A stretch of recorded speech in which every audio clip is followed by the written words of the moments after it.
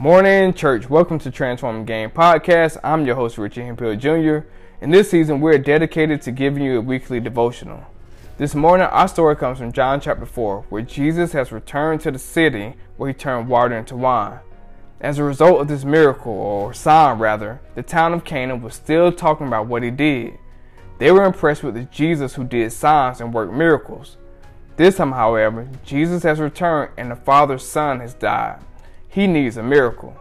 I remember watching a service online one night and hearing a pastor say that tonight someone was going to receive a miracle. The crowd went crazy. People were shouting and dancing the night away with expectation. While studying this passage, I was challenged by this statement. Showing too much interest in miracles is spiritually dangerous.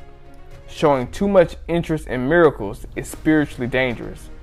Think about your own life. Do you need to see God work a miracle in order to believe? The Gospel of John is a gospel that confronts Christians who are always looking for a sign instead of leaning on God's word.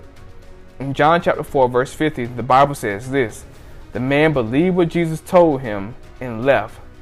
I'll leave you with this. When God gives you no sign, when God gives you no miracle, he still gives you his word. What word are you leaning into this week? I want you to find one scripture and lean into it with everything you have.